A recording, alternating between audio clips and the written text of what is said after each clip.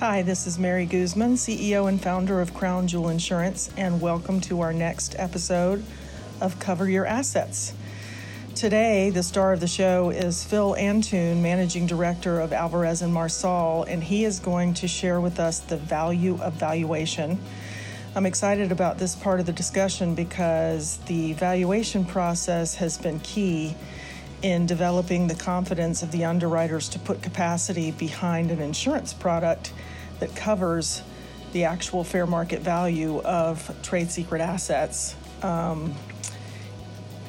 And most companies today don't really spend a lot of energy thinking about the value of their trade secret assets other than when they are having to report those values for tax purposes, when they may be moving assets around internally within a company between subsidiaries or overseas, for example, or when they are potentially thinking of licensing some technology or moving into an M&A transaction. But just for regular homegrown trade secret assets that aren't being sold or bought or contemplated for that purpose, a lot of organizations sort of ignore those, which is interesting considering that there are a lot of reasons you might want to value your trade secret assets, even separate and apart from the insurance.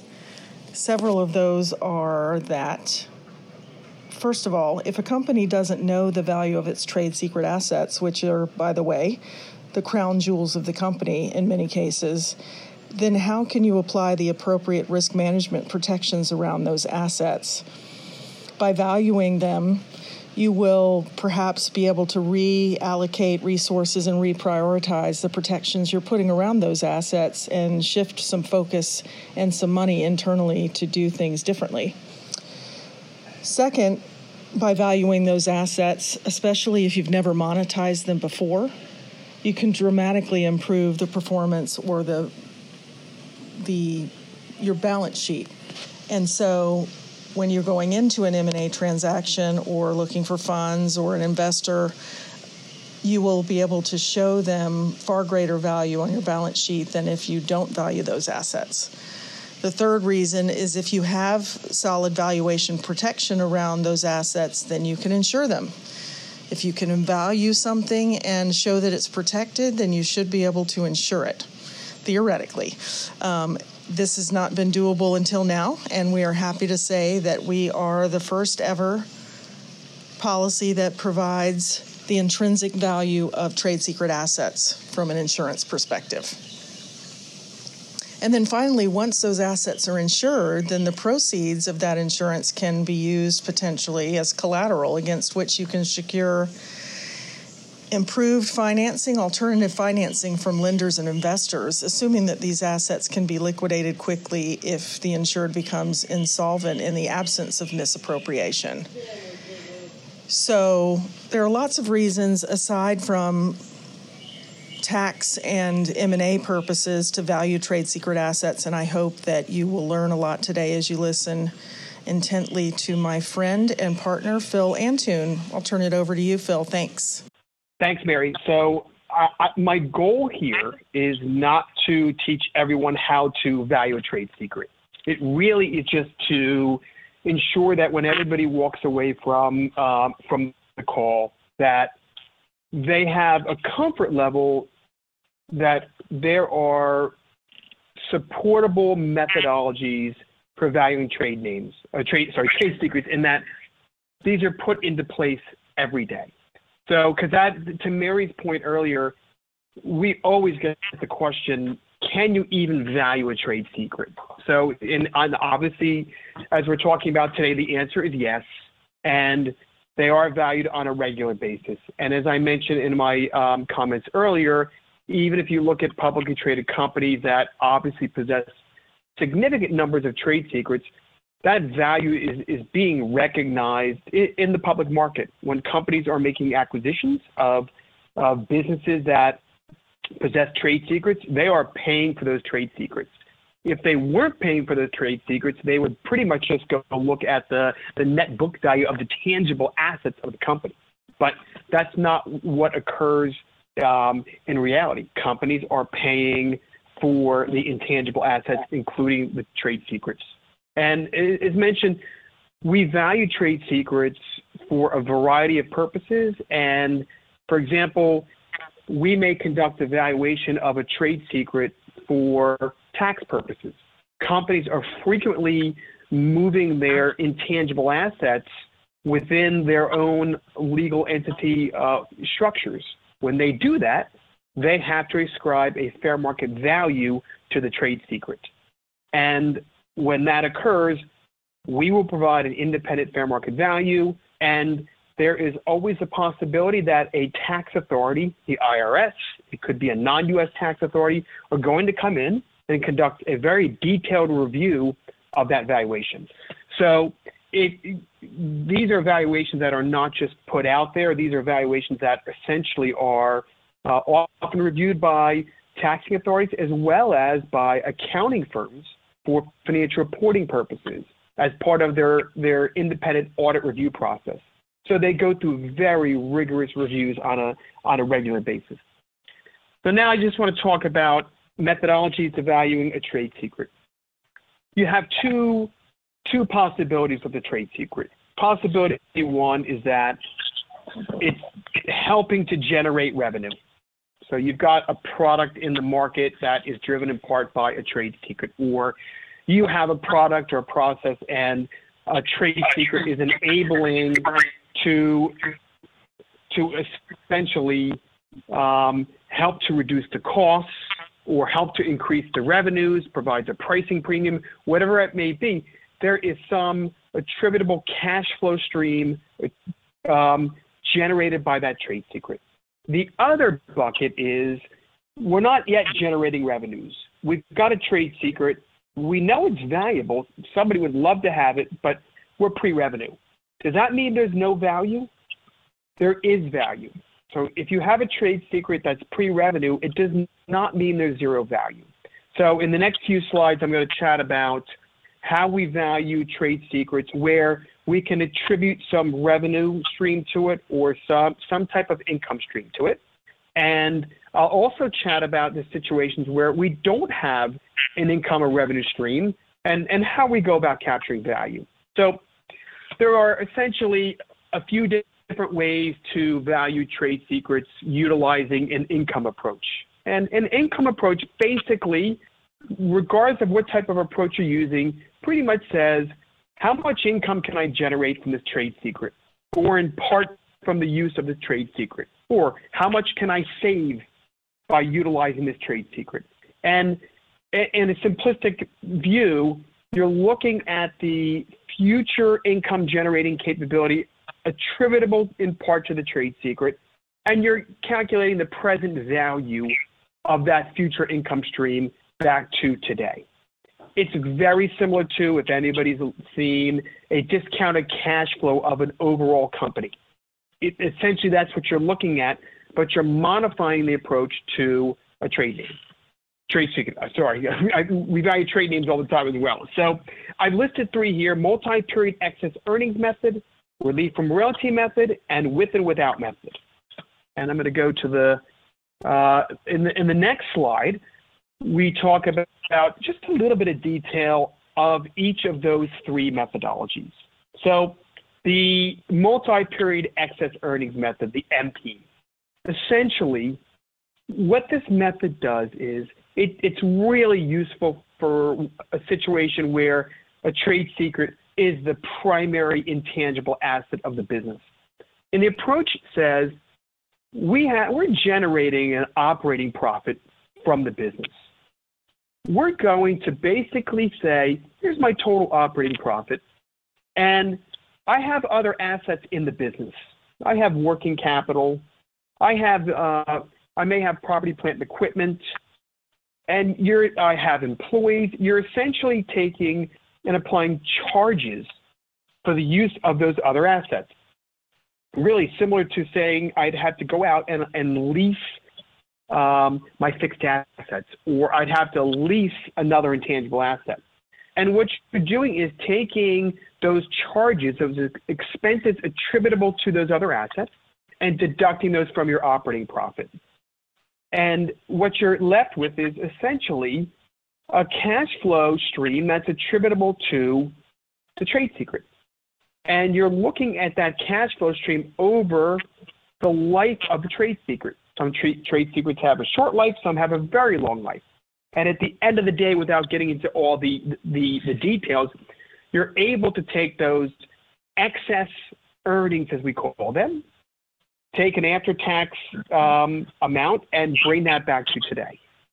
And what you're left with essentially is the fair market value of the trade secret. A second approach, relief from royalty. This is a common approach for licensable assets. Think about patented technology, think about trade names. The same goes with trade secrets. Companies are regularly licensing out or in intellectual property assets, whether they're licensing in a brand name or a patent or a trade secret. And essentially what it's saying is the value of the trade secret can be connected to the license rate that a third party is willing to pay for the use of that trade secret. I'm willing to pay you, or I'm willing to take 5% of your revenues and you can utilize my trade secret. And again, it's a relief from royalty, and it's the same premise as the MPEAM, in that you're looking at those license payments and bringing those back to today at some risk-adjusted discount rate. Another approach we can use is called a with and without. It's basically looking at the cash flows of the business with the trade secret in place.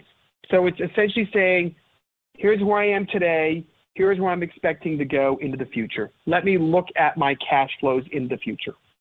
Then you have a second scenario that says, well, what would my business look like if I didn't have these trade secrets? And all of a sudden, I'm going to have lower cash flows.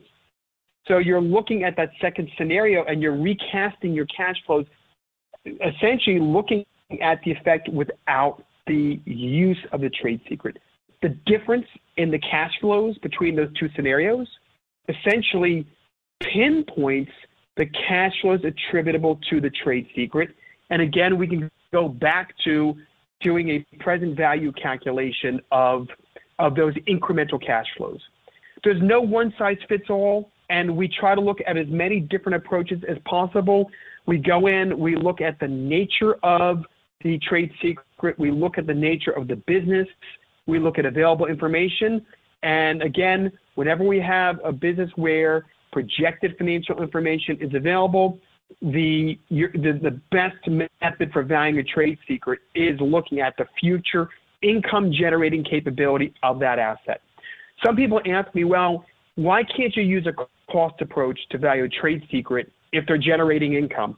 The reason is that the trade secret has developed value well above the costs that were put in to develop that trade secret. If you use a cost approach when you're generating income already, based in part on a trade secret, you are going to undervalue the trade secret. Which brings me to my next example, cost approach. We deal frequently with companies that have trade secrets but have not generated any type of revenue. At that point, there's value. What we're looking at are a couple of items. We're looking at what were the total costs expended to date in bringing the trade secret to its current position. Important point, we're looking at costs that were expended on wrong turns, because the premise is if somebody came in to buy the trade secret to where it's at to date, essentially they're going to benefit from not having to take those wrong turns. If they try to replicate the effort, they're going to make wrong turns. So there's a good argument that the owner of the trade secret should be compensated for the fact that they took those wrong turns, but it led them down the appropriate path. Now, people may want to argue, do you include all those costs?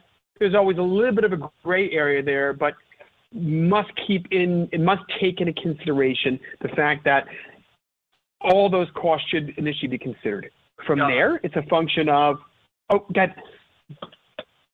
Philip, that's what I was, when I talked about the protection of negative know-how as a trade secret.